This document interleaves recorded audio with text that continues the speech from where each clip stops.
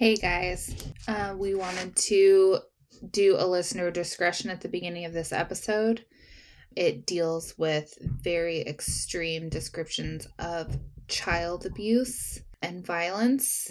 If these could be distressing or triggering for you, please proceed to the next episode. We also wanted to drop in some resources. If you or someone you know is struggling with abuse, you can call the toll-free number for Kansas at 800-922-5330. And in Missouri, the toll-free number is 800-392-3738. And if you need information on a different state, you can visit childwelfare.gov. Otherwise, thank you so much for listening to this episode. We really hope you enjoy it.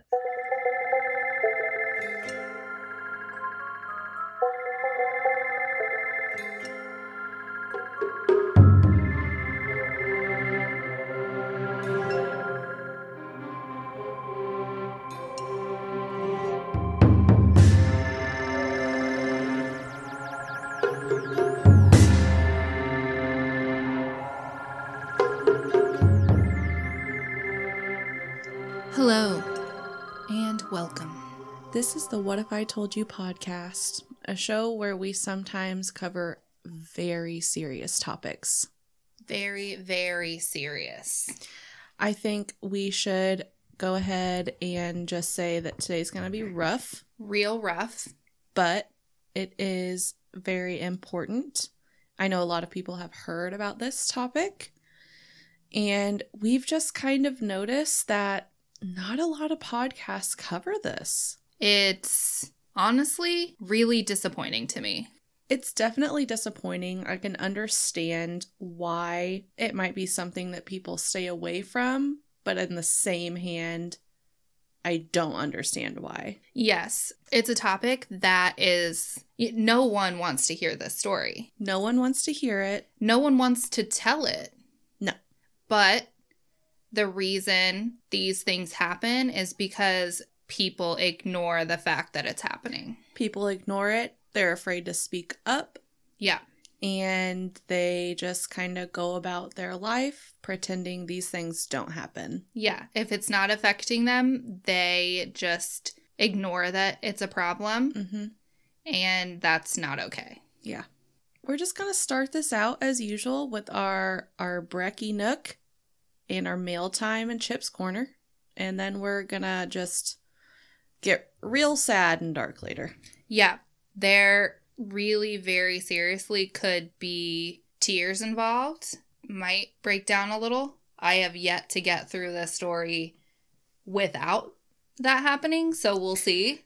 Yeah. I think every true crime fan, of course, appreciates a good serial killer story, a murder mystery. But at the end of the day, people are true crime fans because they genuinely want answers and don't want these things to happen. That's right. I have always liked watching Law & Order SVU. I know that a lot of people don't love the drama procedurals because it is overly dramatic, and Dakota's always like, I don't know why you watch that show. It's so depressing. The reason I enjoy it is because there's justice at the end, and nothing is more satisfying than seeing someone held accountable for the atrocities that they commit against other people. Yes. It's one of the most really, really bitter tasting forms of satisfaction. Like, yeah, you're still bitter and pissed and disturbed by what they did, but it's like that righteous indignation that fucking asshole had to pay for it. Yeah, and I mean, honestly, when you pay attention to stuff like today's topic in the news when it's happening, or any of the topics we cover really when it comes to actual crime, you become more aware as a human being. Yeah. And really understand that this world isn't all rainbows and butterflies, and there is some dark shit out there. There are horrible fucking people out there. These things didn't just happen in the 70s, okay? Like, we all know that every dude one day decided to be a serial killer in the 60s and 70s, but this happened not very long ago, and it's something that got attention, but not enough attention. Yeah, I think locally it got a lot of attention, but nationally it almost got none. Until a couple of years ago. Right. So let's do Breakfast Nook and do our business before we actually get into the topic. I had a scone for breakfast, a cinnamon apple scone. We went to Post Coffee this morning. We did. So we had a podcast field trip, and it was glorious. We got some swag from Post Coffee. We fucking did. I got the same thing I had last week, which is a Breve Flat White, and it's fucking amazing. I did get 2 this time so that I'm not really let down when the cup's empty. I also got the same thing, the Breve Iced Vanilla Latte. It's delicious. They nail it on their coffee. It's just the fucking best. It's really good. Place. And I don't know what it is about Breve, dude. I really don't even know what it is. I don't know. I'm sure Chip will tell us. Chip, what's Breve? Please. Yeah, I don't know what it is, but I know that it makes my coffee taste glorious. Yeah. My coffee paired so perfectly with that old-fashioned donut I had. Because I had coffee before I picked you up this morning, but I had hot coffee. So the fresh old-fashioned donut with my fucking cereal milk Breve drink. Perfect. So good. Alrighty. So Breakfast Nook, short today. We're going to keep this business short and sweet so we can get into the story for you. Yeah. But we're going to move along to Chip's Corner. Chip actually sent us some crazy information. We jokingly were talking about Kemper casserole in the last episode. That was so fucking horrible of us. We are going straight to hell. Yeah. But the real kicker is that's actually a family recipe somewhere. So when I went to I clicked the link that he sent us in the group chat, and it looked like it was a family with the last name of Kemper, and it's this casserole. It's really just like a vegetable type of casserole or whatever. But I just pictured Chip listening to the last episode and just Googling Kemper casserole. Yeah. But it's one of those websites where people have like recipe blogs or whatever. Oh my God. I hate finding a recipe and then going to the website and it takes you 12 years to find the actual fucking recipe on the page. Yeah. I am not here to read about the first time you had this dish. No. I am here to know the ingredients and what I need to put the oven on. That's it. Yeah. I don't want anything else. When they have now added a jump to recipe button, shit has gotten out of hand. Yeah, just put your recipe fucking first. And I don't understand why on like Pinterest, which I use a lot to find recipes. Same. Can we just put it in the picture? Yeah. I don't want a little fast video of you making the thing. I want a picture of what it looks like, the ingredients, and how to make it. Yeah.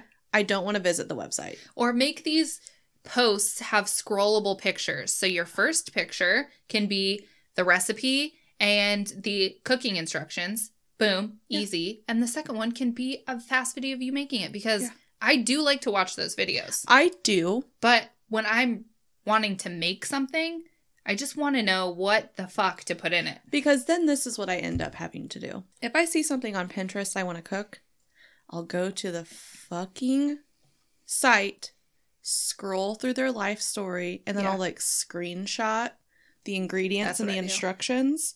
And then I end up with hundreds of these screenshots I guess I'm just going to have to resort to writing this shit down. Yeah. People who post on Pinterest, please, for the sake of me and Madeline, get your shit together. Yeah, we can't be the only ones that have this issue. No, absolutely not. Okay. Well, that's our rant on food. Jesus. Yeah. We also got our first Instagram DM yesterday. Aww. It made me smile. It popped up on my lunch break when I was watching the Great British Baking Show while eating Taco Bell. I love the Great British Baking Show. It's so good. Yeah, Keegan and I usually flip it on while we're eating. Mm-hmm. And I was eating Taco Bell while watching GBBS while wearing my Taco Bell shirt. Nice. But our friend Tyler, who is actually my husband's best friend, sent us a message and told us how much he was loving the podcast. And he actually gave us a suggestion too, which is a great story. I've heard. Yeah, I've heard it as well. I've heard it. Supernatural with Ashley Flowers a couple months ago, I think, came out with an episode on it. And it's a cool mystery. So we'll for sure do that one. Yeah, I think My Favorite Murder covered that story as well. They have so many goddamn episodes. And they title theirs kind of like we title ours. Yeah. So their titles never say what they're talking about. Yeah. Yeah. So I have changed our titles to include the topic in the title. I really like having a cool, like, creative title. Yeah. But I do understand that it's difficult, like, clicking on one that's kind of vague and you don't really know. Yeah, because a lot of times I'll scroll through podcasts that do a different subject every episode. Mm-hmm. And I do too. Pick and choose. I do that exact same thing. So hopefully now that the titles are changed, I'm hoping that all of them have updated in Spotify and Apple with the new titles. But the creative title is still there. I just also fronted it with the topic. Yes. So hopefully people will be able to navigate our titles easier. Yeah, at least the keyword. The keyword is there, so. Yeah. And we always put the keywords in the description, but not everyone reads a podcast description for an episode before they listen to it. No. That's a lot more clicks than most people want to go through, so hopefully that makes it easier for people. Yeah. So before we get into it, pop over to our Instagram and give us a follow. Yes. At What If I Told You Pod. Also, if you are a Facebooker, you can find us What If I Told You Podcast. And our email. Yeah. What If I Told You Podcast at gmail.com. Yep. We are perpetually accepting emails. So it is open 24/7. I've heard. The word on the street is that we are open 24 hours a day. Okay, so now for the topic. So today's story is the story of Gabriel Fernandez. And I think we should reiterate, which we did have a disclaimer at the beginning of the episode, but I think this one deserves a second in-episode disclaimer that today this is going to include extremely graphic discussion of child abuse. So if this is triggering for you or upsetting, which, I mean... It's going to be upsetting no matter what. It's going to be. If you have not heard of Gabriel Fernandez, it's a rough one. So feel free to skip over this episode. We 100% understand. But like we said at the beginning, this is something that needs to be talked about. So just a little discretion. Yes. And this is also going to be a 2-part episode. Yes. So we're going to cover the beginning this week, and then next week we will finish it out. It's a lot of story, and we didn't want to skip anything or really condense anything because it really is all necessary information for the story. So we're going to do a 2-parter here, and I think that's really the only way we felt that we could do the story real justice, because it's an important story. There are a few podcasts out there that have covered it. The Murderish podcast, they have an episode on Gabriel, and A Day with Crime podcast a podcast called Sheer Crime. They do a series on this case. Mm-hmm. They're all really good. I listen to their Gabriel episodes, all 3 of these shows. But when you think of the huge true crime podcasts, these are not those. Yeah, it is not your first on the list when you Google true crime podcast shows. Right, exactly. So what I want to do here is not blame, but I do want to say directly to the major true crime podcasts on any platform, please cover this story. Yeah. I'm really talking to Crime Junkie, to My Favorite Murder, to Last Podcast on the Left.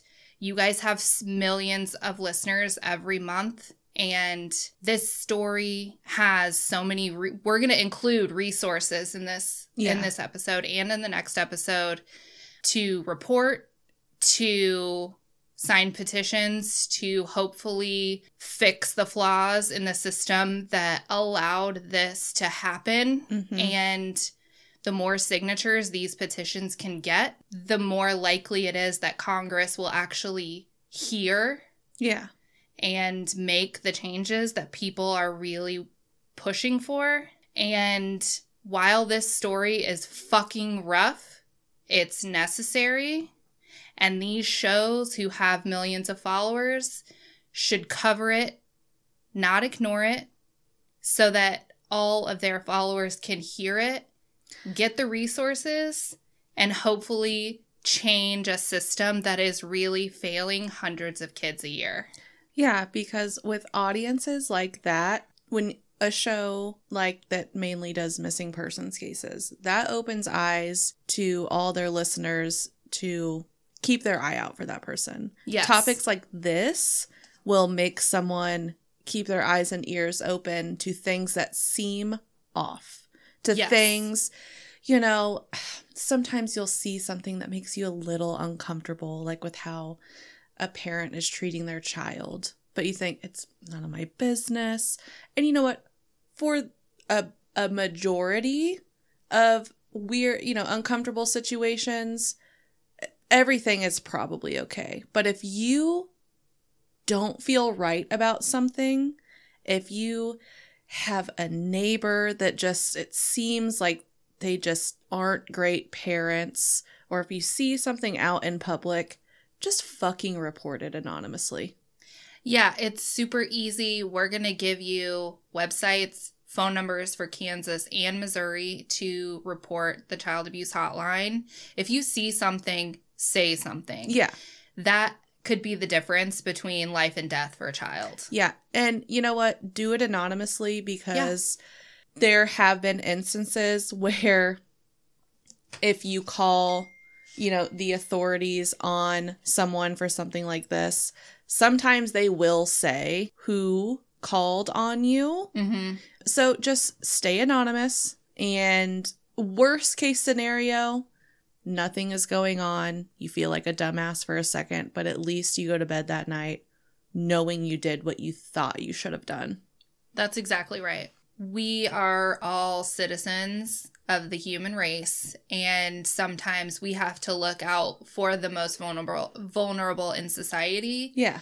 And that's children. Absolutely. I'll end this little tangent with a quote from RuPaul, which doesn't seem like it's fitting, but it is fitting.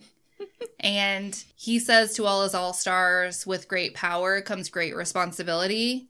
And that is fucking true. That is true. When you have an audience, you have to use it sometimes for something like this. Yeah, absolutely. With that, we're going to get into who Gabriel Fernandez was. Gabriel was born February 20th in 2005 to his mother, Pearl Fernandez, and father, Arnold Contreras. He was born in Palmdale, California, but shortly after he was born, Gabriel was put into the custody of his great-uncle, Michael Lemos Carranza, and his partner, David Martinez. And Gabriel remained with Michael and David for 4 years. However, in 2009, Gabriel's grandparents, Robert and Sandra Fernandez, took over custody And I would say from the documentary, Michael and David seem to really love and care for Gabriel.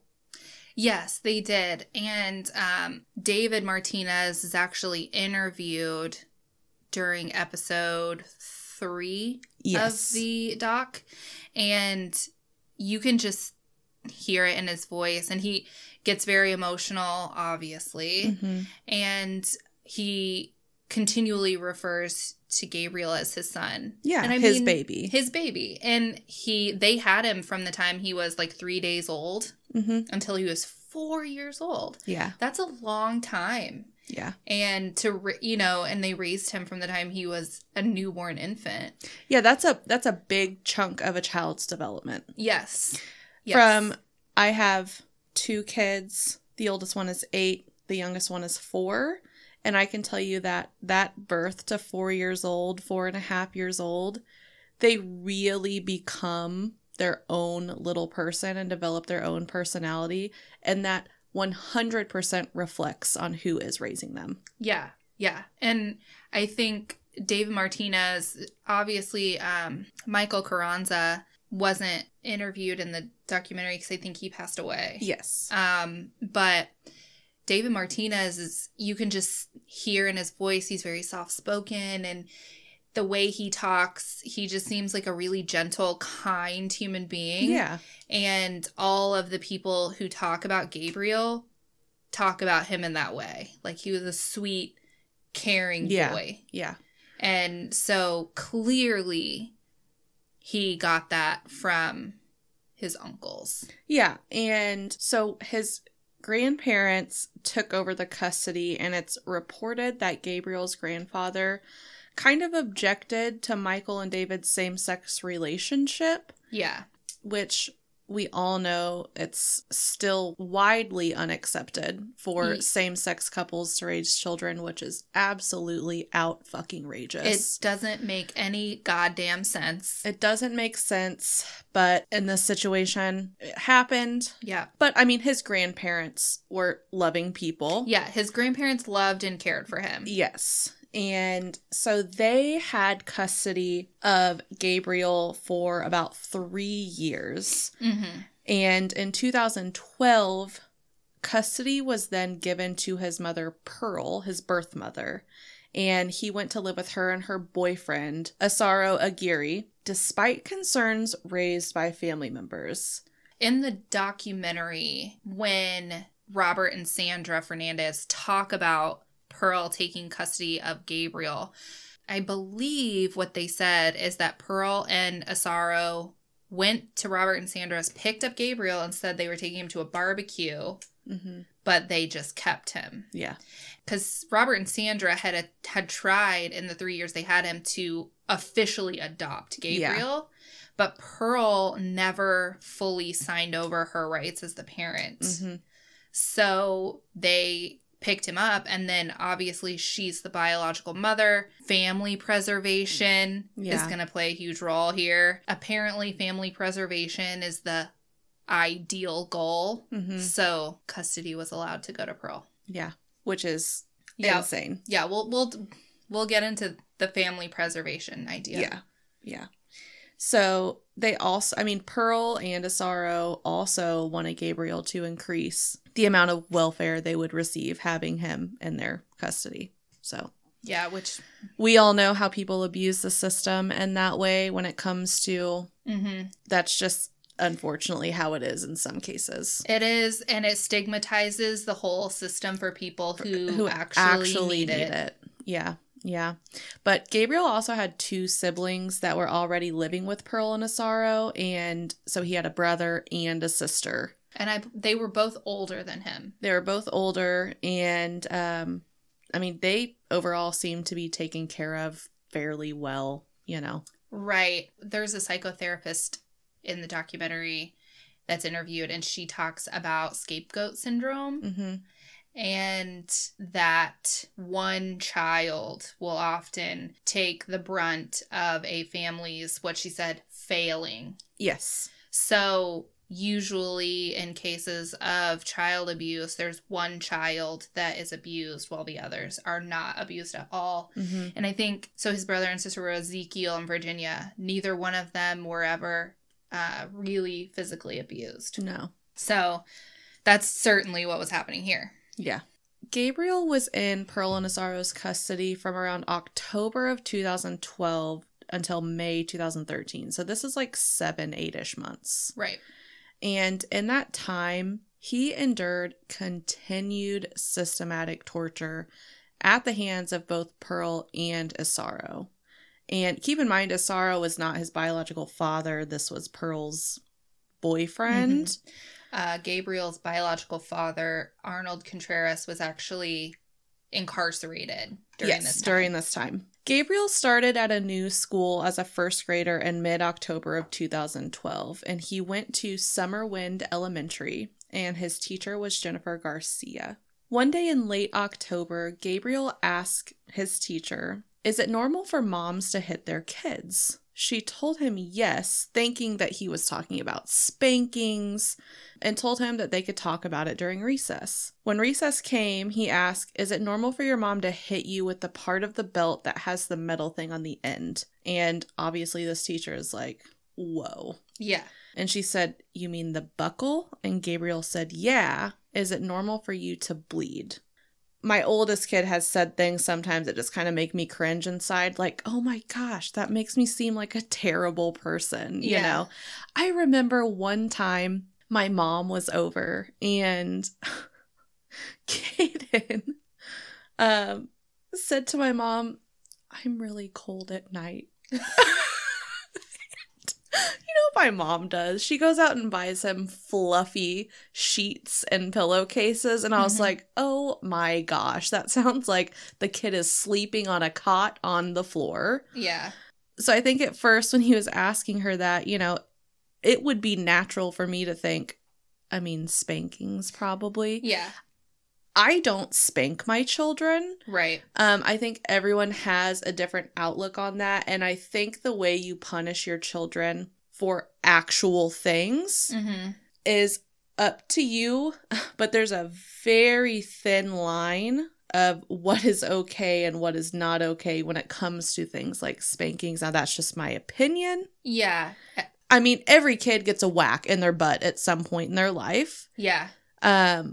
But when then he brings up the belt thing, you know, those alarms start going off in her mind. And she actually, at the end of the school day, called the county's child abuse hotline to report this, obviously. And I think any teacher would do the same thing. Yeah, they're mandated reporters. So even if, like you said, she's having a little bit of an iffy feeling about this, like she feels like he bled, it's too much. Yeah. But also it's in the back of her mind that some parents do spank their kids like that. I mean, you know, and it may not actually be prolonged abuse. Right. But she's erring on the side of caution as a mandated reporter. Yeah. And reports. She's doing what she is supposed to do. Absolutely. And she is a fucking rock star. She really is. And, you know, like I said earlier, worst case, nothing is happening. Exactly. And she feels like an idiot for a second and moves on with her life. Exactly. If she wouldn't have done these things, she probably wouldn't have been able to live with herself. Absolutely not. But she did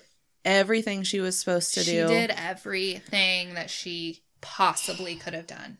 And still, in the documentary, you can see when she's interviewed, she feels horrible still. Of course she does. This is why whenever people ask me if I am, since I have an English degree, people assume the only fucking thing I can do is be a teacher. Mm-hmm. People, the English language is used in every industry. Yeah. But people ask me all the time, oh, so you're going to be a teacher? No. First of all, I don't have a lot of patience. So I would be that dick teacher. But also, I wouldn't be able to handle this situation. Yeah, that would be tough. I would be the type of person to be like, you're coming home with me. I'm breaking all protocol on this. I would get arrested for kidnapping because I would have. Yeah, yeah. I'd been like, oh, okay, well, you have a new home now. I have a spare room just for you. Mm-hmm. Please and thank you. But we can't live in this state anymore. Nope. We've got to go clear across to a European country at this point. I'll get you a passport and a new name. So after she called the hotline, caseworker Steve Reed took the report and he took detailed notes. And soon after, Mrs. Garcia received a call from Stephanie Rodriguez, who had been assigned to investigate her report.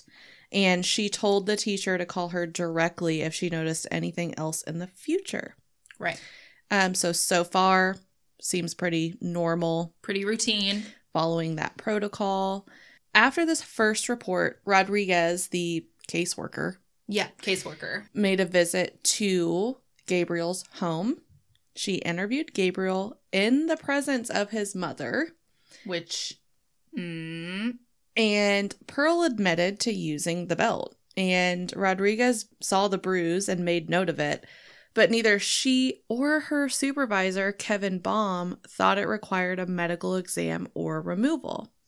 And I get that you can't just pluck a kid from their home if something like this happens. Right. But there was still not enough concern raised. Right. And I think, he had told the teacher that the strike with the belt buckle caused him to bleed. So, and then she saw the mark. I mean, I personally feel like they should have sought medical attention. Yeah. But it isn't crazy to me that they didn't. Yeah. For this particular visit. Right. So 3 weeks go by, and Rodriguez then made a follow-up visit and reported that she found the children to be appropriately dressed, visibly healthy, and didn't have any marks or bruises. 3 weeks actually seems like a long time for a follow-up. It does. There's only so much the actual caseworker can do, and it falls on, the supervisors and the people above them. Yeah. So it's the system as a whole. Yes. And it just really fucking sucks. It really sucks. And Stephanie Rodriguez in particular, she was very young. She was in her 20s and she was new. Yeah. So she didn't have adequate experience and training, I don't think, to handle this level of a case. Yeah. Absolutely not. If they wanted her to get experience, they should have had her shadow another caseworker with more experience or something like that. And it also said that at any given time, the average caseload per caseworker was 30 plus cases. That is ridiculous. That is so many cases for one person to handle, especially because each case is different. Each case has its own complexities, and that's too much. And yeah, and let's say you have 30 cases that you're assigned to. And let's say that you do check-ins with these kids once a week. Yeah. Could you imagine checking in with 30 kids every week? Yeah, because you're not working all 70s per week. No. So if you have to check on 30 kids in 5 days, you're checking on 6 kids per day. So you have to leave your office. You're gone all day. You're gone all day. How are you going to get your paperwork done? Yeah. It just doesn't make any sense. And so, obviously, this is a department that's underfunded and understaffed. So all of their workers are overworked by a lot. Yeah. And we have both worked in government. We both understand that most government employees are underpaid and overworked. Yeah. That is true for most government agencies, especially government agencies like this one.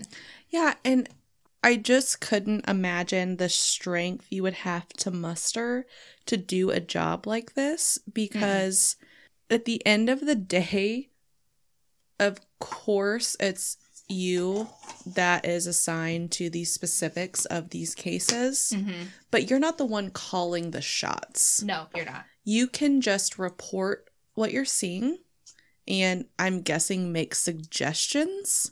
Yeah, the caseworkers do make recommendations. And we're going to talk about the missteps and the mistakes that these social workers made that kind of facilitated what happened here. And there's clear mistakes. Yeah. That 100% could and should have been avoided. Yeah.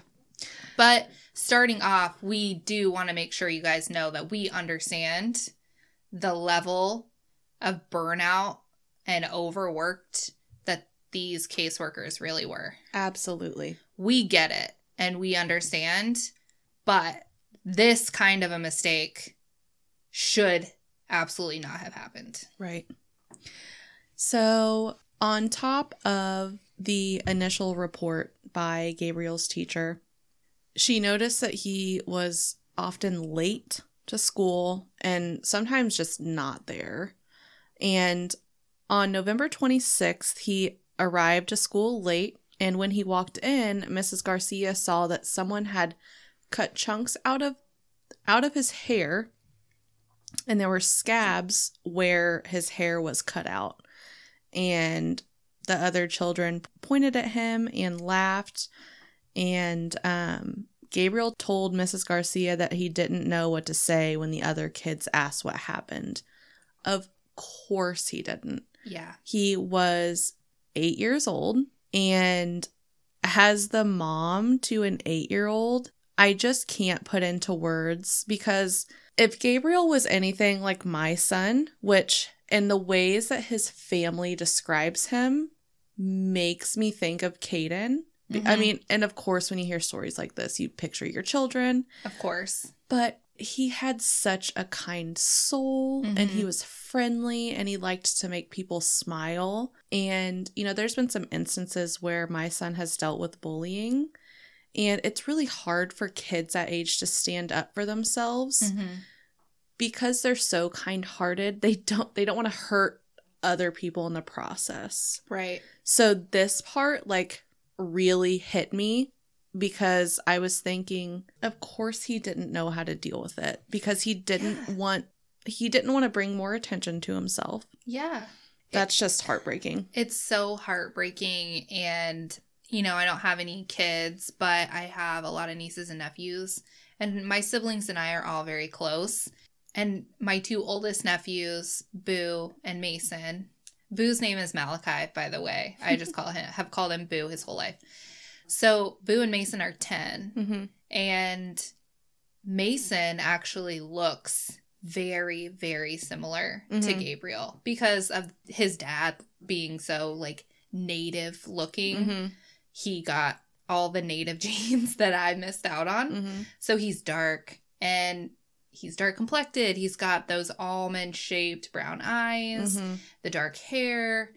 And so when I see pictures of Gabriel, I see Mason because they look so similar. But his disposition seems more like Boo, because Boo is like that. He's very loving. He's such a big-hearted kid. Yeah. And so it's like Boo and Mason combined. Yeah. So I, like, think of both of them whenever I, like, see or hear about Gabriel. So Mrs. Garcia then called Stephanie Rodriguez on both numbers that she had been given and left a message both times. Gabriel was actually absent the next day, but he was there on Wednesday, and his hair was now a mohawk. And Garcia tried again to call Rodriguez about the scabs and left yet another voicemail. So this is a total of 4 times in about a month. Yeah.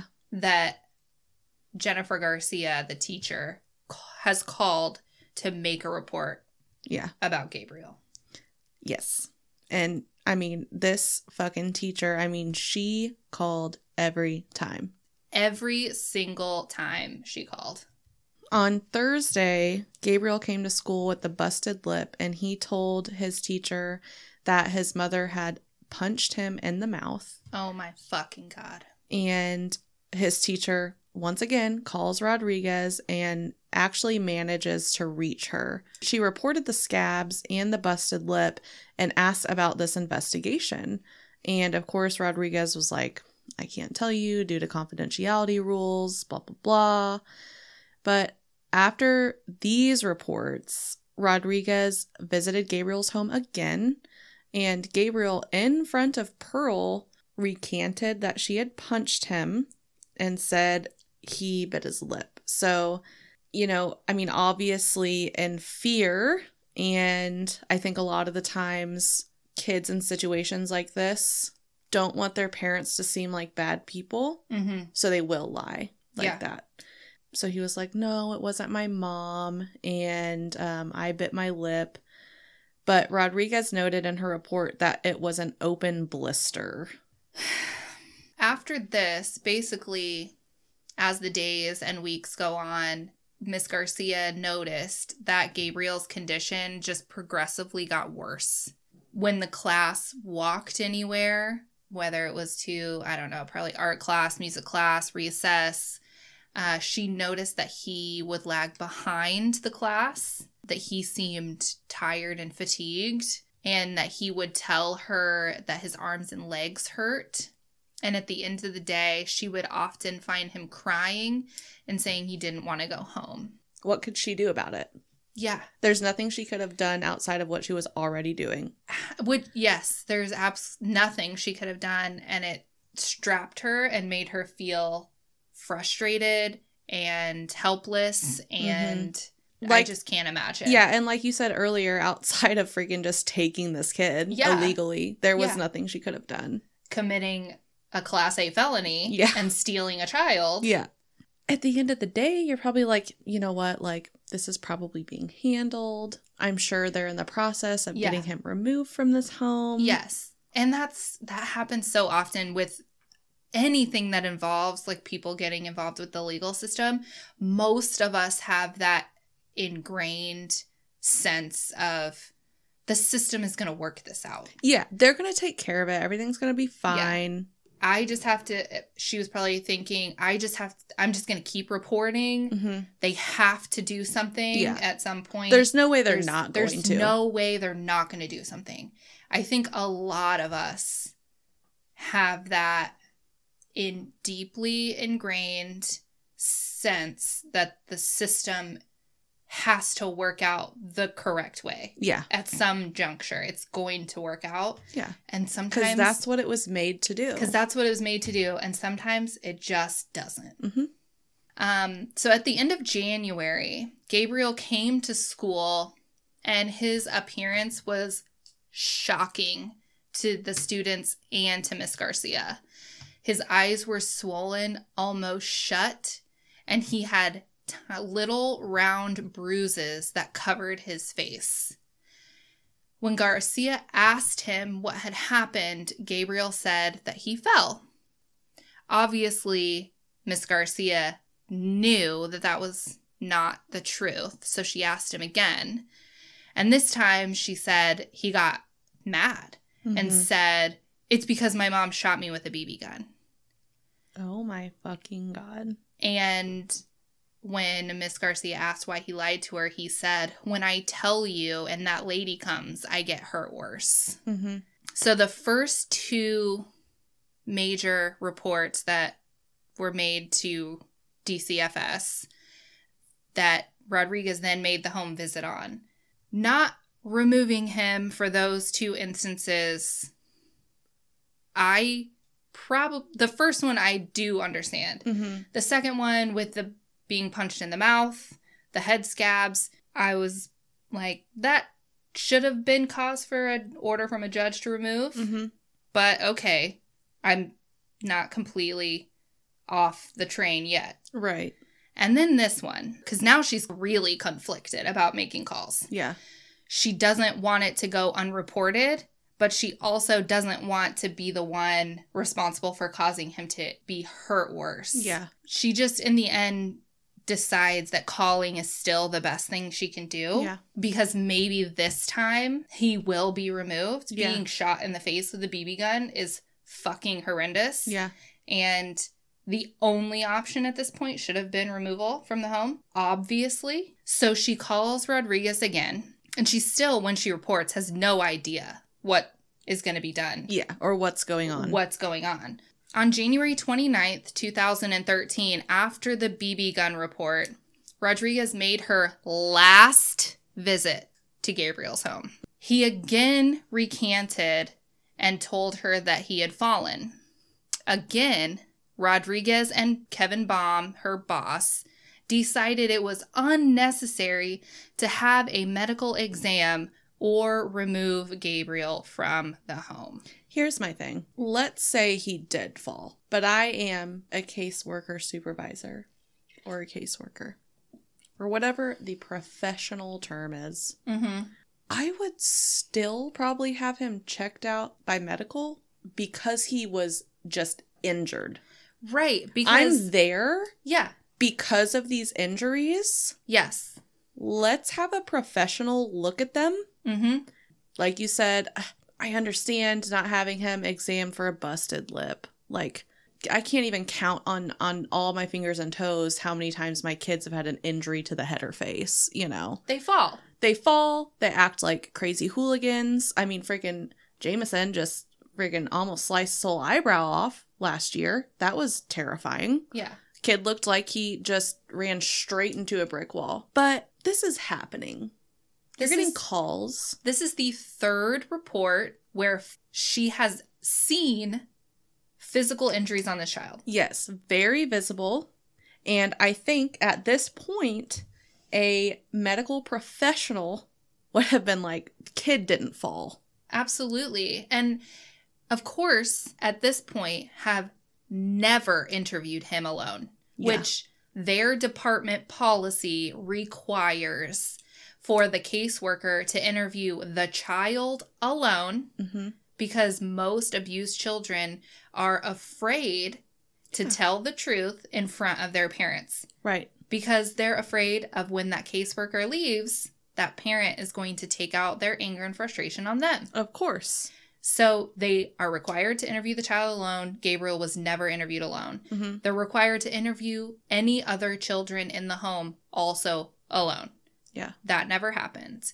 They're required to interview the parents, and if there's someone else who's the perpetrator, they have to interview the perpetrator. In this case, parent, perpetrator are the same person. They're required to interview them as well. They took Pearl's word for everything. What parent who's abusing their child is going to be like, yeah, I did it? Yeah, I did that. Of course not. When you have a kid telling their teacher coming to school with visible fucking injuries and they're saying, is it okay for moms to hit their kids? Is it normal for you to bleed? Please don't take the parent's word for it. Of course not. At this point, there's no excuse. She went to the home and saw his face with the marks from the BB gun. Yeah. At that point, she should have filed an order with the judge requesting removal. And I am almost certain any judge would have signed that order and he could have been removed within a day or two. Yeah. At this juncture, in January, he should have been removed. But they didn't even have him medically examined. And to top it all off, at this point, they decided to close the investigation and that they saw no signs of danger or abuse. Are you fucking kidding? I just don't really even have words for that because it's just so... I'm so baffled by this. She laid her eyes on him. Yeah. She looked at his face. This wasn't a one-time report. This wasn't a person hearing a mom yell at a kid with the windows open on a summer day. Right. You know, you always joke like, if you hear me yelling at my kid with the windows open, mind your business. I've asked them to brush their teeth 48 times. Yeah.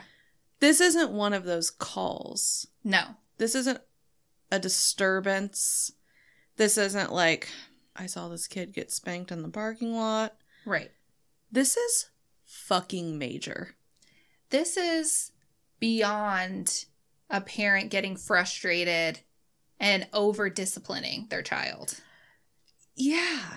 This is clear, intentional infliction of pain. Mm-hmm. But because they took Pearl's word for it, fucking case closed. Yeah. Kid's lying. Yeah. He's just clumsy as fuck.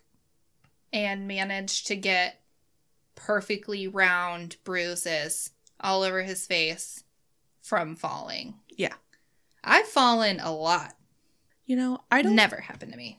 If someone looks injured and they say that they fell or ran into a door, that's probably not true. Probably not. Especially if they don't follow that up with a story of how they did so. Right. Because usually falling down stories are pretty funny. Right. Like, I was running up the stairs and my dog happened to also run up the stairs and knocked my legs out and I fell down the stairs. Yeah, I mean, people have... You're going to get hurt from dumb shit like that. It's going to happen, but not every other week. Yeah. So... According to DCFS's internal investigation, neither Rodriguez nor her supervisor, Kevin Baum, reviewed the information related to Garcia's calls. And Rodriguez never went to the school to interview Garcia nor any other staff. Jesus. Never spoke with any neighbors, even though department policy required interviews of at least 3 witnesses. Mm-hmm. She also, as we said, never interviewed Gabriel or his siblings alone, which is also required by department policy.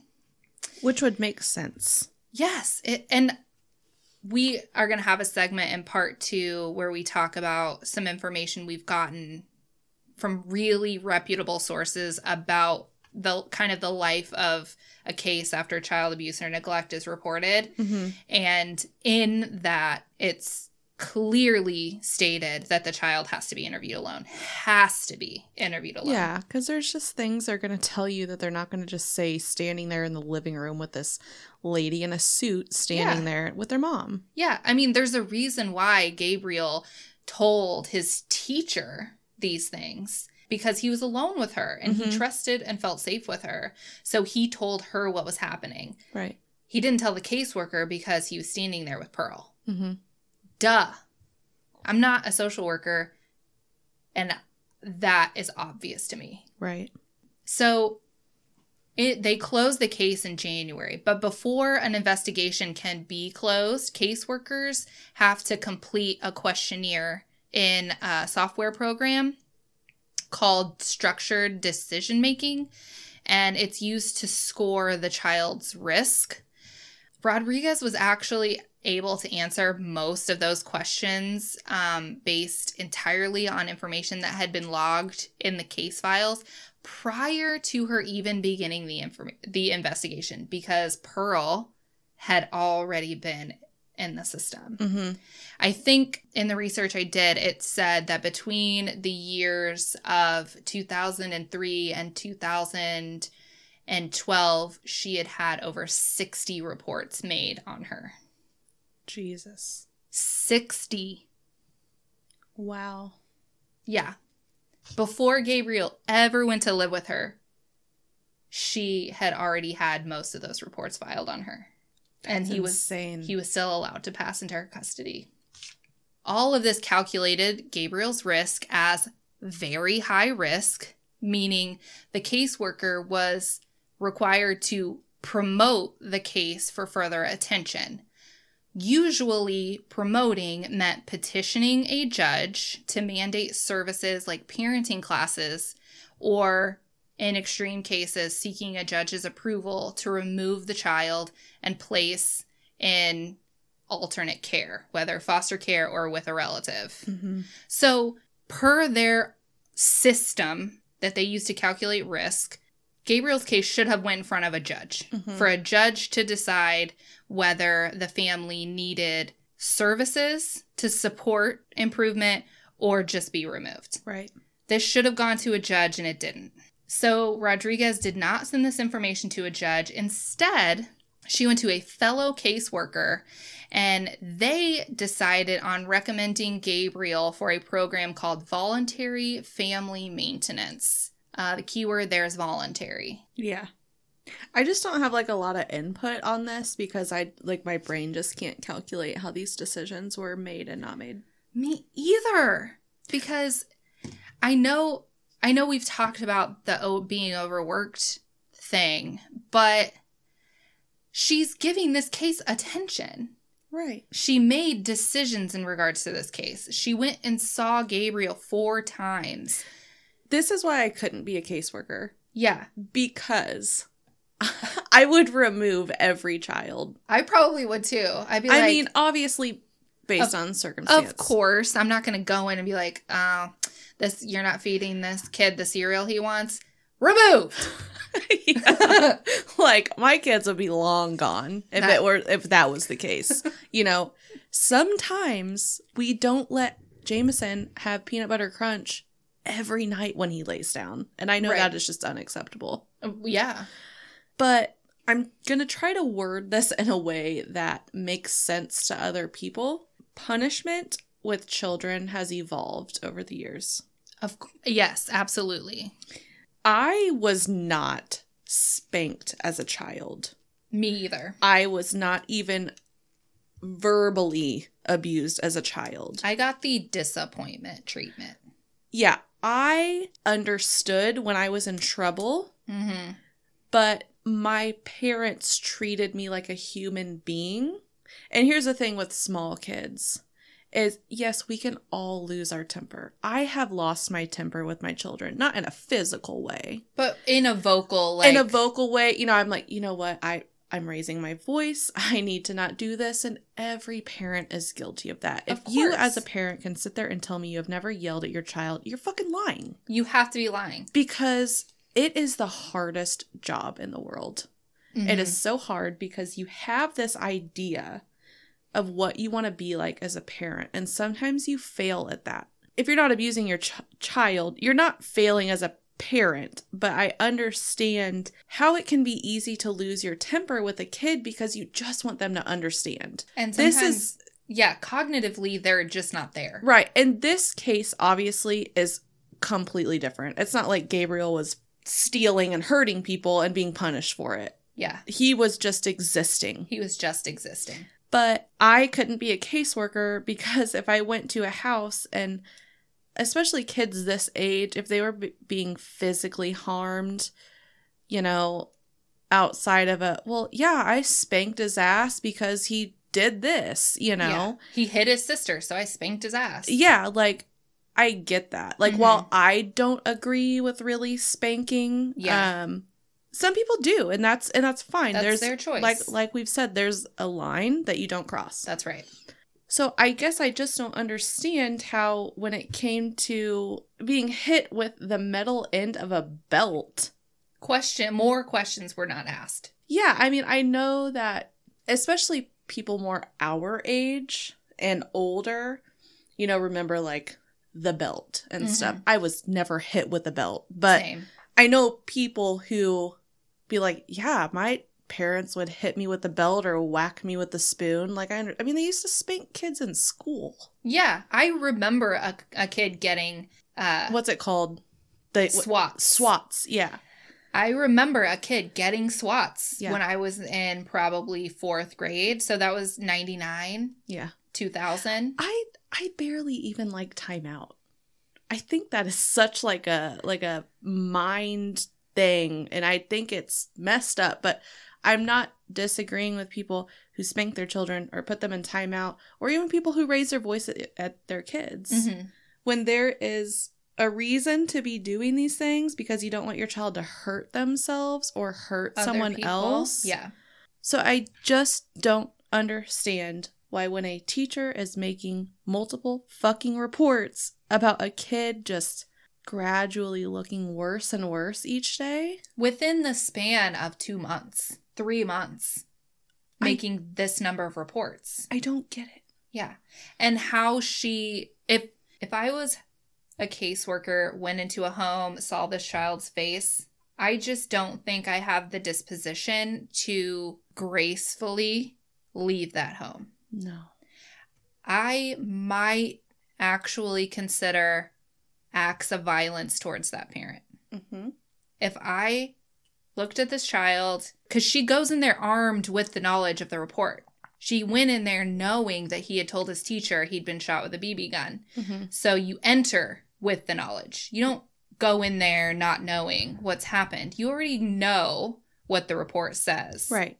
Hopefully. So if I went into this home with a report that the kid has been shot in the face with a BB gun by his parent, and then I see the face of this child and it's covered in tiny round bruises, my instinctual reaction would be to fucking hit the parent. Like, you goddamn bitch, what the fuck Yeah, because possesses you? here's the thing. No one tolerates people who abuse children. No. You go to prison as someone who is a child rapist or someone who abused their child to the point that you're in prison. Dudes don't put up with that shit. And I think we've talked about this in a previous episode. Women who go to jail for harming their children, fucked. We looked at more articles for this episode than any episode we've done before. And in one of the articles, it talked about that Pearl was actually assaulted in prison. Mm-hmm. Because those are women who've been separated from their children that they love and care for. And maybe they have like a drug charge or a stealing charge. Right. And they're in jail and they just want to be home with their kids. And then they see this fucking bitch who tortured her child to death. I'm surprised she made it out alive, to be honest. Mm-hmm. I'm surprised those women didn't kill her. Yeah, because there's something about becoming a mom or just a parent in general. And I'm not saying people who aren't parents can't feel this strongly about someone they love. But it's like when you now have made this tiny person, something new clicks in your brain that says like, I would do absolutely anything in this fucking world to protect this child. I would do whatever it fucking took. You say it's either this or your child gets hurt. I don't care what it is. I'm going to do it. Yeah. And I mean, you know, like there's always those jokes. Oh, I don't mind going to prison if it's for, you know, protecting my child. Well, I 100% wouldn't mind that if it came to protecting my child. Yeah. And I'm 100% sure that all 4 of my parents would have. Yeah. And still would. My 3 remaining parents still would. Oh, yeah. I mean, and that's why it's so hard when it's a parent doing this to their own child. It doesn't make sense. And I think that's why people have such a visceral reaction to these types of stories, because it seems like it shouldn't be real. Yeah, because even now, I'll look at my oldest kid, and I mean, I'm a young mom, but I've been a mom for almost 9 years now. Mm-hmm. And to this day, I'm like, that is the coolest fucking thing I've ever seen in my life. Like, yeah, I cannot believe I created that thing. Yeah. I have never felt this way about another human being in my life. Right. And that's why it's just so, I mean, obviously, it doesn't matter how you're related to a human being. Hurting people is bad, especially children. But a mother and a father figure, you know? Yeah.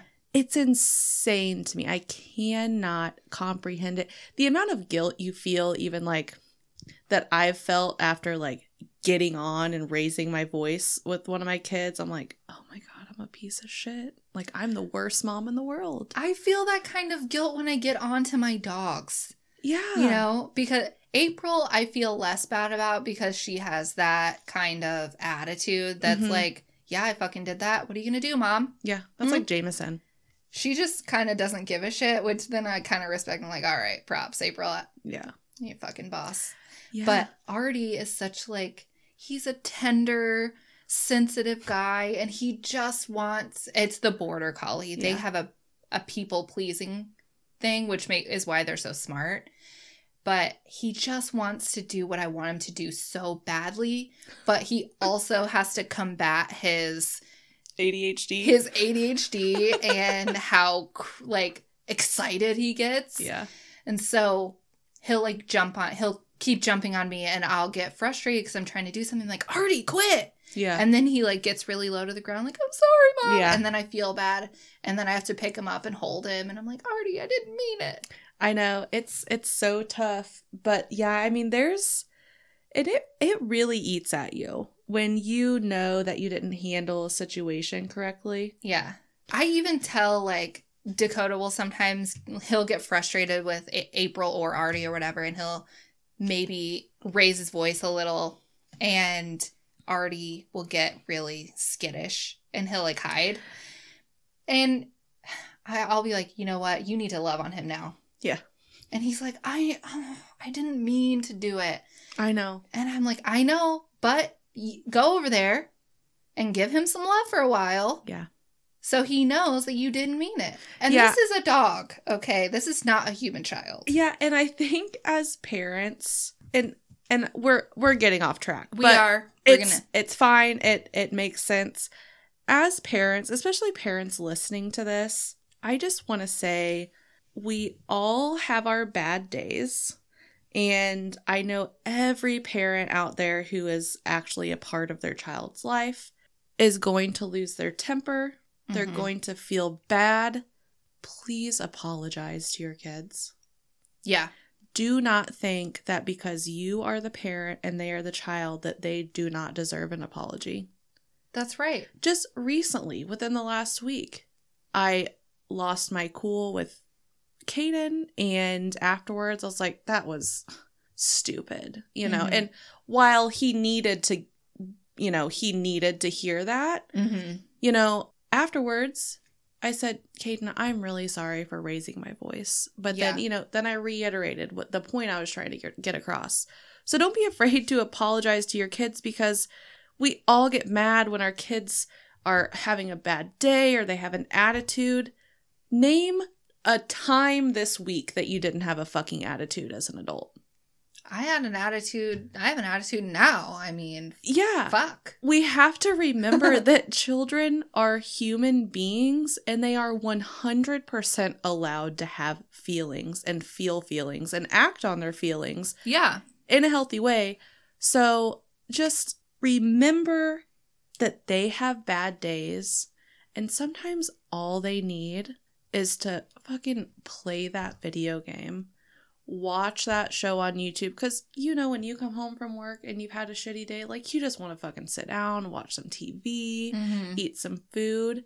Stop hounding your children.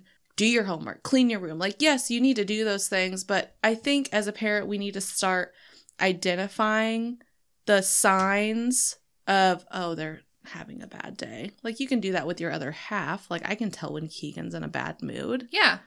Kids are the same.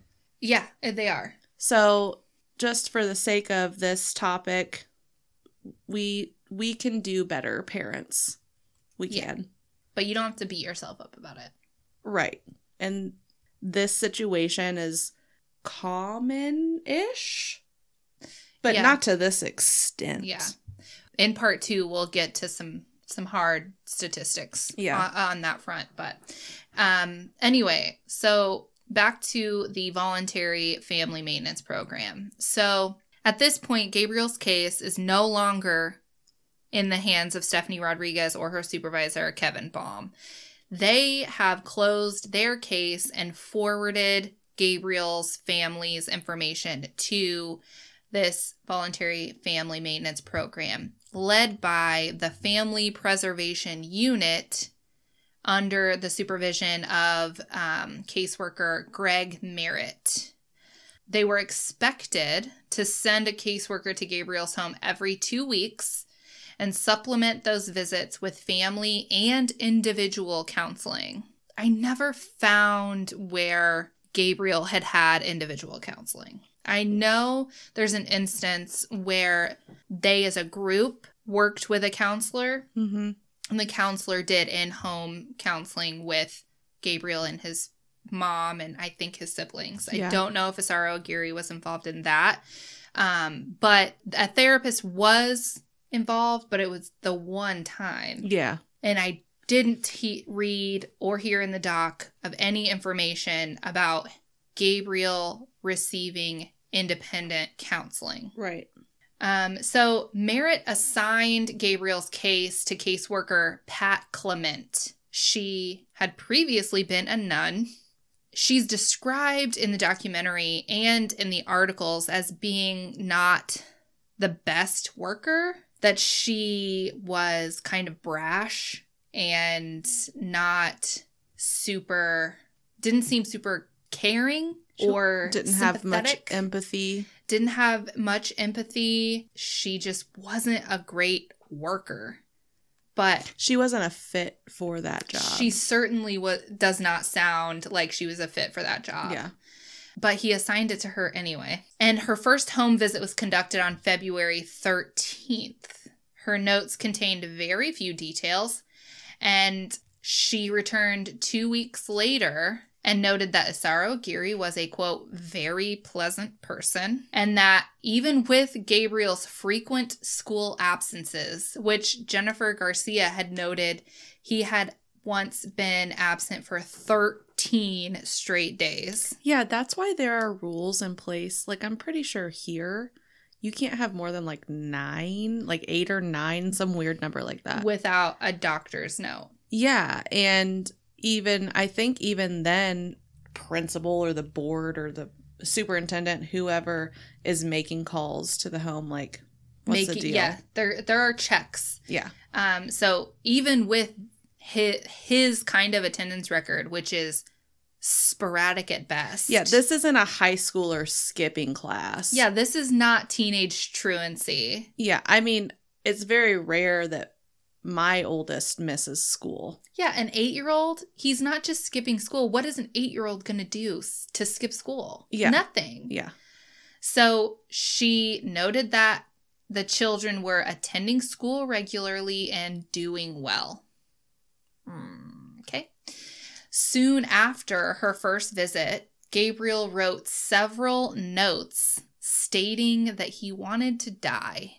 And this is brought up to the therapist on February 27th.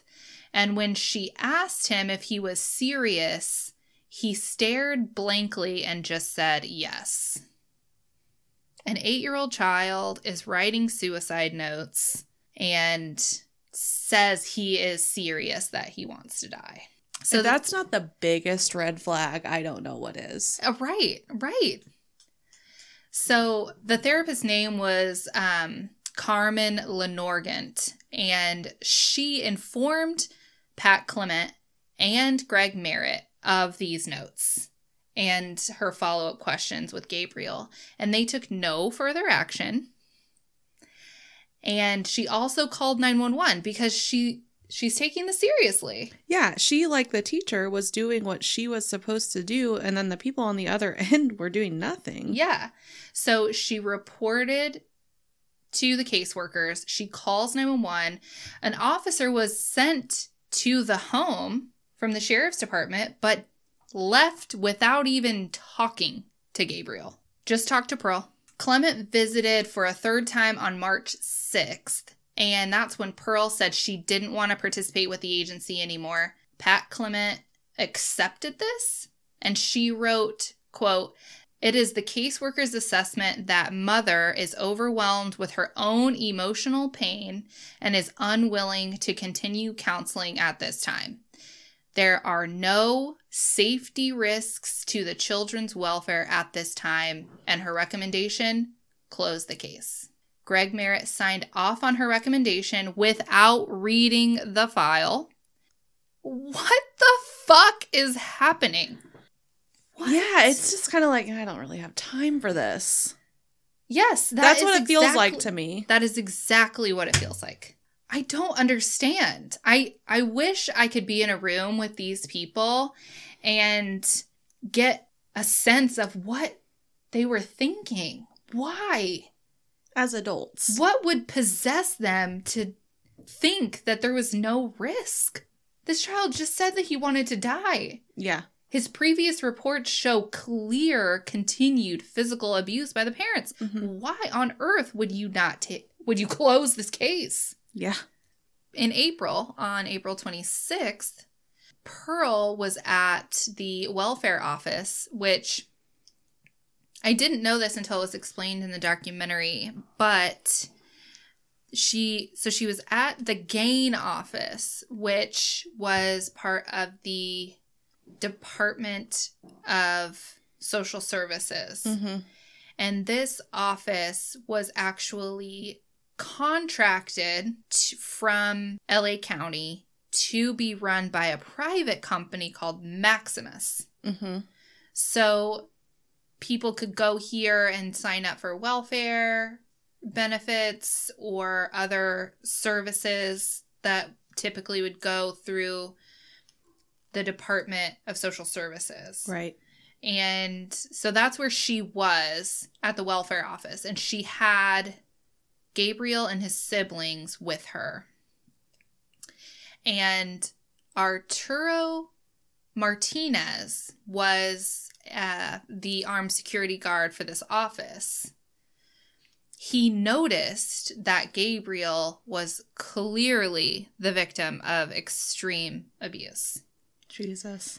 When they walked in, he noticed cigarette burns all over Gabriel's head and neck, ligature marks on his wrists, black eyes, lumps on his head, and he noted that his skin looked yellow, like he was malnutritioned. Mm-hmm. So he notices these things immediately. Yeah, just passing by. Passing by notices. And so he asks around the office, now they are doing the work of the Department of Social Services. Mm-hmm. You would think that he would be able to find someone there who would be able to do something. Right. However, as he goes around this office asking people if anyone was going to report it, how it was going to be reported, whatever, he was told by the clerk who was in there, her name is Marcela Corona, she had noticed too. Mm-hmm. And so she went to ask her supervisor, should I report this? Blah, blah, blah. The supervisor told her no, because it was a Friday. They only had 15 minutes left in the workday, and she wasn't going to pay overtime. So Arturo was like, what the fuck? So he calls his boss. Mm-hmm. And his boss tells him not to get involved because it's not part of his job duties. Of course it's not a part of his job duties, but it's the duty of a fucking human being seeing another human being in that condition. Yeah. And I would assume that people who are working in this office would be considered mandated reporters. I don't know that for sure, but this is the Department of Social Services where families come in for benefits. Right. I would think that people who work in that office would be mandated reporters. Yeah. I just assuming, but no, they didn't want to pay overtime.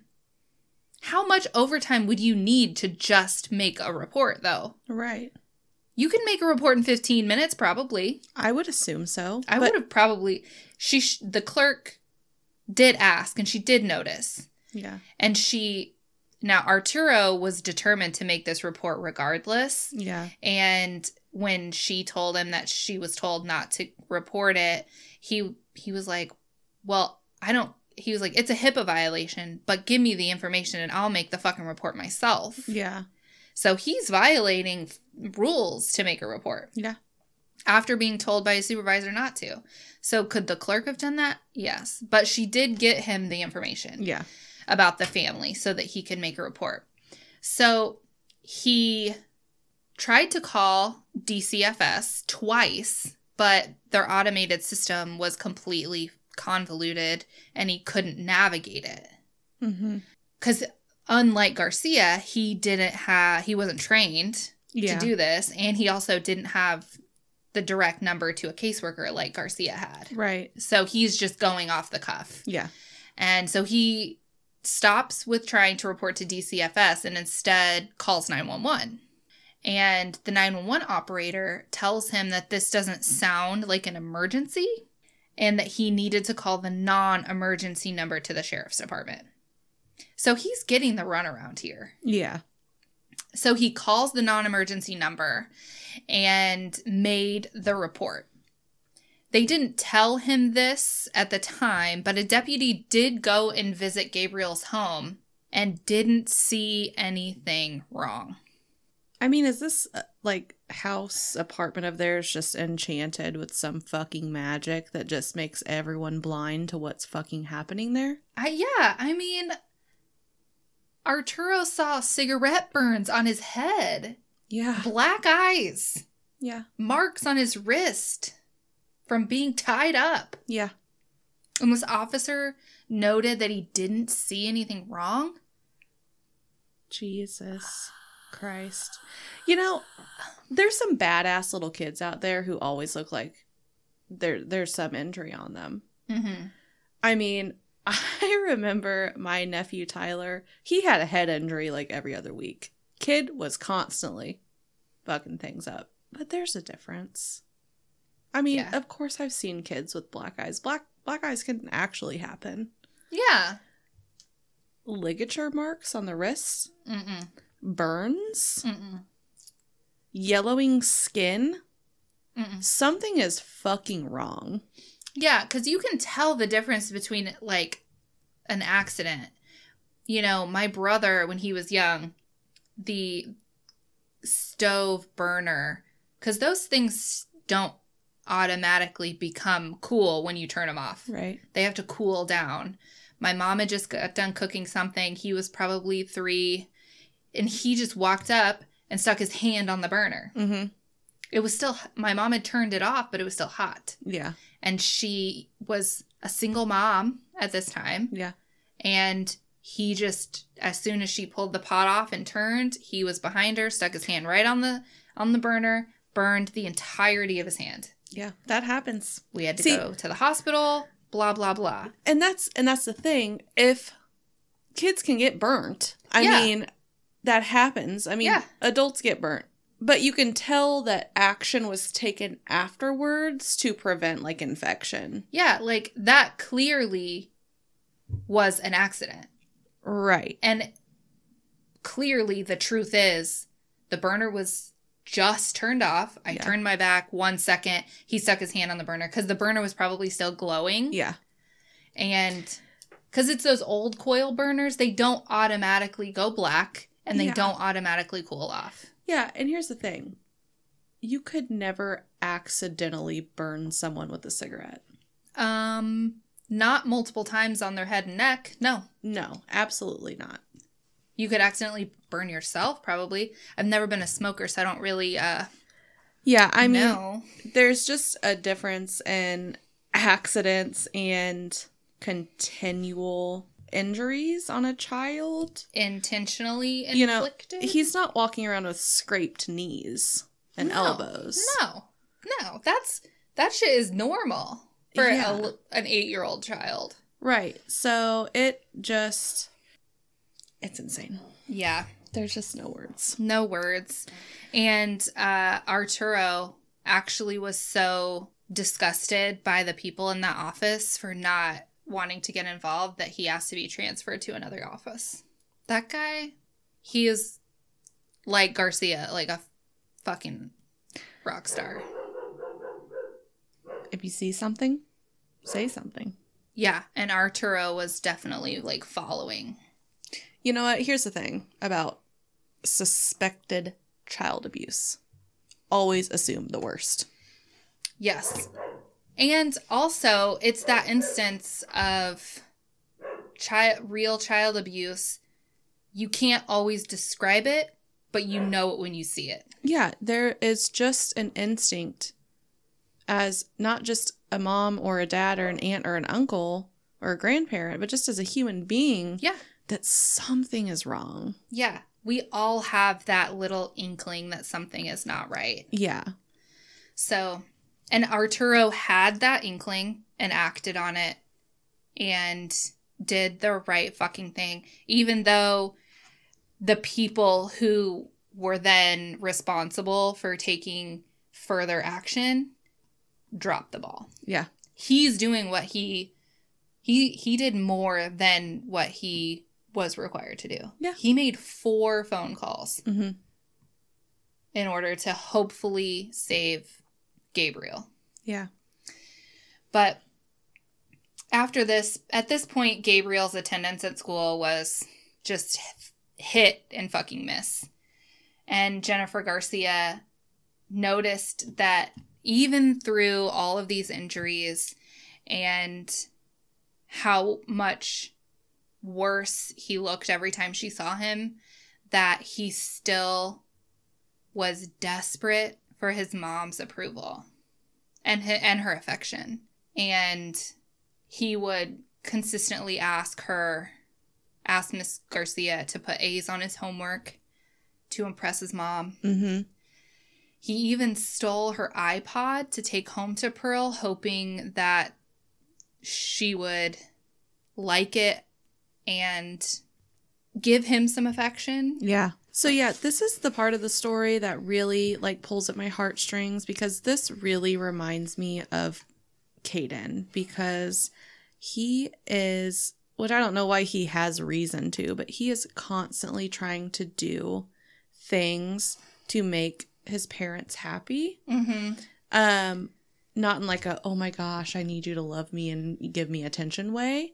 Right. He's just very thoughtful. Mm-hmm. And like the other day, he had a dentist appointment. Afterwards, him and his dad came and picked me up. We ate Chick-fil-A on my lunch break. Nice. And I got home. He didn't have to go to school for the rest of the day. And I said, what was your favorite part of your day? And he's like, eating lunch with you. Aww. And, you know, he's constantly trying to make sure that we're happy and we don't need anything. And that just comes from his heart. Yeah. And not for fear of us disapproving of him or, you know, not liking him. And that's why Gabriel reminds me so much of Caden, because yes, this was going on, but I think that's just how he was as a person, is he wanted to make people happy. Yeah. And, you know, Boo is kind of like that. Anytime I'm at my parents' house, we'll just be sitting there and he'll go, Aunt Mac, I love you. Yeah. You know, he does that to my mom, his mom, my mom, my grandpa, Dillard, his grandpa. Yeah. He just wants people to know that he loves them. Yeah. And I think there's kids out there who just are genuinely happy kids. Like, that's just how they were born. And I think Gabriel was trying so hard to make people around, well, people as in his mom and his mom's boyfriend, realize that, like, I love you guys. Mm-hmm. Like, I don't want you to do this because, like, can't you see how much I love you and how much I want you to be happy? And of course he was overcompensating, and, you know, with him, like, taking the iPod and stuff. Yeah. Him taking the iPod didn't have the effect that he wanted it to, of course. Instead of getting affection from Pearl, she punished him by making him wear girls' clothes to school.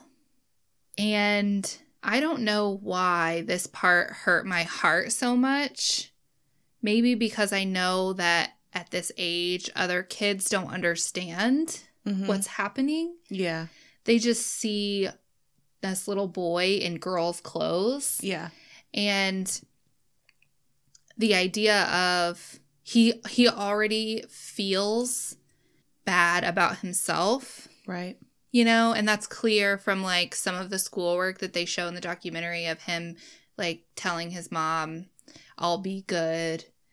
I'll do the dishes. I'll be good. Mm-hmm.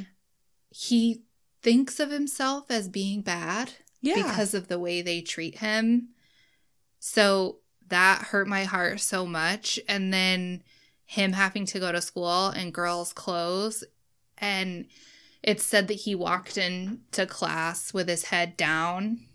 Of course. And I just, like, really couldn't take it. It was so upsetting.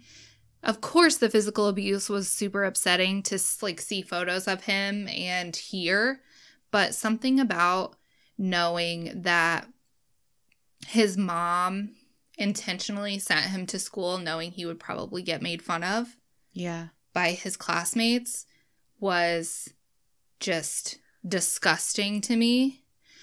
But one of his classmates did give him a boy's t-shirt to wear over the girls' clothes, and then I was even more like hurt in my heart because this little kid recognized how embarrassed Gabriel probably was and tried to like help him out. Oh yeah, I mean, I've thought this a lot during this case. I can't believe Pearl was even sending him to school. I agree. That's just, you'd think if, with what happened to Gabriel, you would think he would have just been kept in the home. Yeah. So other people couldn't see his conditions. Mm-hmm. But she just didn't give a fuck. No, she didn't. After this incident, Miss Garcia emailed the school psychologist, hoping that Gabriel could get into counseling. But the psychologist replied that there were no services available and instead gave Miss Garcia a brochure to pass along to Pearl. Yeah, because I'm sure his abuser would be very interested in getting him into counseling. Of course. Garcia threw away the brochure, obviously, because at this point she knew that giving that to Pearl would just result in more harm to Gabriel. Right. So she just threw it away. So in late April, Gabriel came to class in the worst condition that Mrs. Garcia had seen him yet. One of his eyes were a deep red and there was some skin like peeling off of his forehead. There were marks covering his face, his neck, and his left ear. She didn't ask him what happened because of course she already knew, and instead she asked him if he wanted to make a Mother's Day card. This is that, it's obviously almost Mother's Day. It's a big thing in schools for kids to do things for Mother's Day, Father's Day, Grandparents' Day. And of course, Gabriel wanted to because he was desperate to prove to his mom how much he loved her and how much he wanted her to love him back. Mm-hmm. And this to me is, aside from everything else, like one of the saddest things. His little Mother's Day card was shaped like a house. And I think the teacher still has this. She does. And he was just meticulous about every detail. And on the house, it said, "Open the door to see who loves you." And inside of the door was a picture of Gabriel. And after class, Garcia called Rodriguez again. Rodriguez didn't answer, and she didn't call back. And this was, again, not noted in the case file. A few days after this, Gabriel told his teacher that his eye was hurting. She sent him to the school nurse. He told her that he fell and begged her not to send him home. And she made detailed notes because she had really no authority to diagnose or require, say he needs medical treatment. But she did call Pearl to pick him up. And the secretary told her that that was a mistake. And most of the staff knew that he was in danger at home. And that is so hard because I know teachers. Mm-hmm. And the teachers and school staff that I know, they truly, truly care about kids. Yeah. And they are, even if it's the secretary, they are there to make a difference in their life in some way, to brighten their day. I know there are people that are like, oh, I'm just, I don't really like kids that much. Yeah. But even they still know that they are completely defenseless. They are dependent on the adults in their life to keep them surviving and thriving and safe. Mm-hmm. And for an entire staff of people to know that where he lived and where he went at the end of the day was not a safe environment had to have just ate at them every day. Yeah, because they clearly knew there's nothing they could do. Because they were probably all also aware that Jennifer Garcia was making report every time she saw something. Right. They all knew this. They all knew no action was being taken on his behalf. And I'm sure that the staff of the school was just like Jennifer Garcia, beside themselves. Yeah. By this time, as testified by his siblings, Gabriel was then locked in what was called the cubby most days and nights. And this is, if you've seen the doc, you know what we're talking about, but it's like a short cabinet kind of thing. Yeah, like a 2-door cabinet. Yeah, which is a random piece of furniture, if you ask me. Mm-hmm. And his brother Ezekiel would actually sometimes try to crack the door open, which was fucking padlocked, and try to sneak him food like a banana or something. Yeah. But the fact that even they knew, like, he needs to eat is absolutely insane. It is. It's horrifying. And the cubby is a huge part of the trial, actually, which we'll talk about in the next episode, because we're kind of coming to the end of this one. But the cubby was, I think for most of the time he was with Pearl, they put him in that cubby every night. And a lot of times during the day he was in this cubby. Yeah.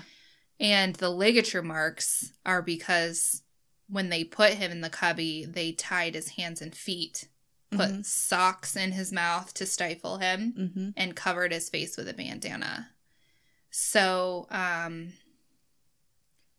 months and months, he was forced to remain in this cubby and was clearly not being fed because his brother knew he was hungry. And some of the interviews that the sheriffs do with Virginia and Ezekiel, Virginia was his sister's name.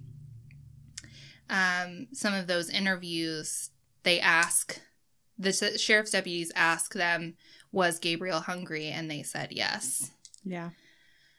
And this goes back to what Arturo Martinez saw in the DSS office, that his skin just looked like he was malnourished. Yeah, and that's like another reason why I say it's so surprising to me that they are still sending him to school. Like, the fact that they were taking him out of this cubby and, like, I mean, I'm assuming giving him clothes to put on and then sending him to school. Yeah, it's crazy. It's disturbing that it even happened. Yeah. It's disturbing that no action was taken. And this was happening in an apartment complex. In an apartment complex in LA County. I don't understand. I've watched this documentary. Now, the documentary we're talking about is a Netflix documentary, and it's called The Trials of Gabriel Fernandez. It's a 6-part series. I watched it last year. It came out, actually, so we planned to record this episode today, but we didn't realize when we planned it that February 20th was Gabriel's birthday. And that the documentary was released February of 2020.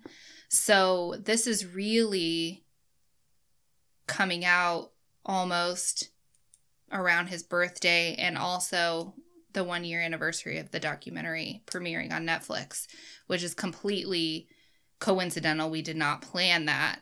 It just happened that way, which kind of, I don't know, just seems significant, like this episode needed to happen. Yeah. But I watched the documentary during quarantine because my sister-in-law, Rachel, watched it. She's the only person I know besides you who's seen it. Yeah. And she immediately told me about it, and I didn't want to watch it. Oh, yeah. When she told me what it was about, I told her, there's no way I'm watching that. I can't sit through 6 hours of that story, which I had not heard of previously in the news or anything. Mm-hmm. But I ended up watching it, cried the whole 6 hours, basically. Yeah. And April just laid in my lap.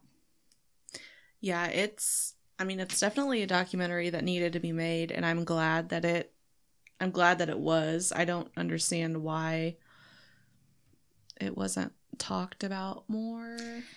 I know, and it was so weird because after I watched it, I felt physically different. Like something in my body had changed after I watched it. That sounds like an exaggeration, but it isn't. Mm-hmm. And after I watched it, I was like, oh my God, this is huge. And I fully expected. I didn't realize it had been on Netflix for a month already when I watched it. But I thought, oh my God, my Facebook feed is going to be nothing but this documentary. Yeah, and it never was. Not one post did I see on Facebook about this documentary. And I also kept waiting for my favorite podcasts to maybe they wouldn't want to cover it and go into all these details, but at least mention it. Because a lot of them will mention, this is what I'm watching. Oh, this documentary is really great or whatever, especially true crime documentaries. Mm-hmm. Like when the Adnan Syed HBO series happened or the new one, The Night Stalker, about Richard Ramirez. All of these, they would talk about, mention, maybe not cover the case, but mention it. Yeah.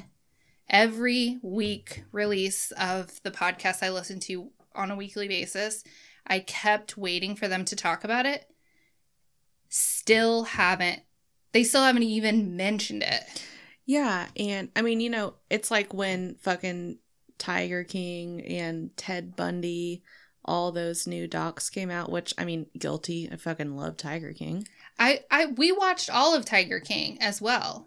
But the fact that Crime Junkie did an entire episode devoted to the murder of Carol Baskin's husband and didn't even mention Gabriel Fernandez is so off to me. Yeah, I know people are uncomfortable about it, but here's the thing. Life is fucking uncomfortable. Life is uncomfortable, and I think the ultimate goal of most true crime podcasters is to bring awareness to things. Yeah. I mean, we can talk old serial killers till, the end of time. But when it comes to missing people, stuff like this, stuff like fresh murders, like, it's to open people's fucking eyes. Yeah, and like covering unsolved cases like Delphi, Right. True crime podcasts that cover missing people that are still unfound or unsolved murders or cases like this where the community can literally make a difference. People can report if they feel like maybe they've seen Bryce Laspisa somewhere and maybe find him and we'll have an answer to where he's gone. Mm-hmm. Or maybe someone saw something at Delphi. People out in the world, someone saw something. So talking about it, spreading awareness, making people aware of a case means that more people are going to keep their eyes out and it'll help solve cases quicker. Yeah, and I think that's the number one reason we chose to talk about Gabriel. It's 100% the reason I even brought the story up. Yeah. Was because I've waited this long to just hear people talk about it. Yeah, and I don't want to say we were iffy, but we were kind of like weird about it for a minute because we were just so confused why there wasn't more content out there on this. Right. We understand that anything bad involving a child is top of the list worst thing. Yes. But that doesn't mean we should brush it under the rug and pretend that it's not wrong, that it shouldn't be talked about, and that there are not flaws in the systems that are supposed to protect children specifically. Right. And talking about it and making sure that people have the resources, that they know that there's a number out there that they can call and report something if they see something. Making sure to just convey the idea that, hey, if you see something, this is not a mind your own business situation. Like, you don't have to feel bad about making a report. Right. Because maybe it's nothing and you've made a report, and maybe a caseworker had to pay a visit and it was a few minutes of inconvenience for that family and maybe a little embarrassing. But on the other hand, you might just save a child from having to go through this situation. Right. And making sure that all of us are aware that you can report. Yeah. And that you should report. Absolutely. That's super important information that we felt really strongly needed to be the topic of an episode. Yeah. Yeah. It's so important because Gabriel's not the only one. Yeah, he's 100% not the only one, and it's crazy to me that people can get away with this stuff. Yeah. I mean, they didn't get away with it, but they got away with it for long enough that it caused him to lose his life. Exactly. And it's just, it's inconceivable that it was allowed to go on this long and get that far. Yeah. I don't understand the logic behind those caseworkers and the decisions they made. Mm-hmm. And those people have to live with his blood on their hands. Yeah. That's, I mean, some people may want to say it's not their fault or this, this is a systemic failure, which it is, but they also were in a position to make different decisions. Right. So some of his blood is on their hands, and that is just how it is. Yeah. So, today we're going to leave you with some resources. We'll put these at the end of the next episode as well when we finish out the story of Gabriel. So if you see something, say something, and here's how you can do that. You can go online. We will link these in our episode.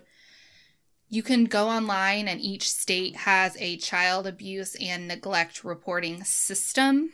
And there will be a link to the Child Welfare Information Gateway, which has every state's information. Mm-hmm. We are going to give you Kansas and Missouri because that is where we are. The Kansas toll-free number is 800-922-5330. And you can go to www.dcf.ks.gov/pages/report. And you can also just visit the DCF Kansas website for other resources and stuff like that. You can online report there. For Missouri, the toll-free number is 800-392-3738. And the website is dss.mo.gov/CD. And that's where you can online report or look up other resources. You can click on either of these links from the episode description, or you can call either of those numbers to make your report. Yeah. Check in next week when we finish the story. Please keep your eyes open. And thanks to Haley and Ariel for our artwork and our music. Yes. Of course. Always. course, after listening to this episode, maybe watch an episode of The Office or snuggle with your family. Yeah, or like run through the Taco Bell drive-thru. Or maybe you just need to get in the shower and cry for a while. Yeah, get in the shower, cry. Turn on the Great British Baking Show, honestly. Yeah, last night after I finished re-watching the doc, I watched Friends for a while. Yeah, I did a lot of reading last night in preparation for this episode, and I know it makes everyone uncomfortable, and I mean, maybe you're still even listening, but just know that we are telling this story to raise awareness that things can be much worse than they seem. And that's right. You never know what's happening behind closed doors. You don't know, and try to understand that someone like Gabriel is probably not lying when he tells his teacher these things, or if he would have confided in another, adult he felt comfortable with. Because bottom line, I think kids can understand the severity of words like that. Mm-hmm. But just keep your eyes open, keep your ears open. If you feel uncomfortable, it's your feeling is probably telling you that something is wrong. And because I think as a normal human being, you have that sense in your stomach and in your heart that something indeed is not right. Mm-hmm. Yeah. So we're going to end this here. Please be kind to one another. And stay weird. All right. Bye, guys.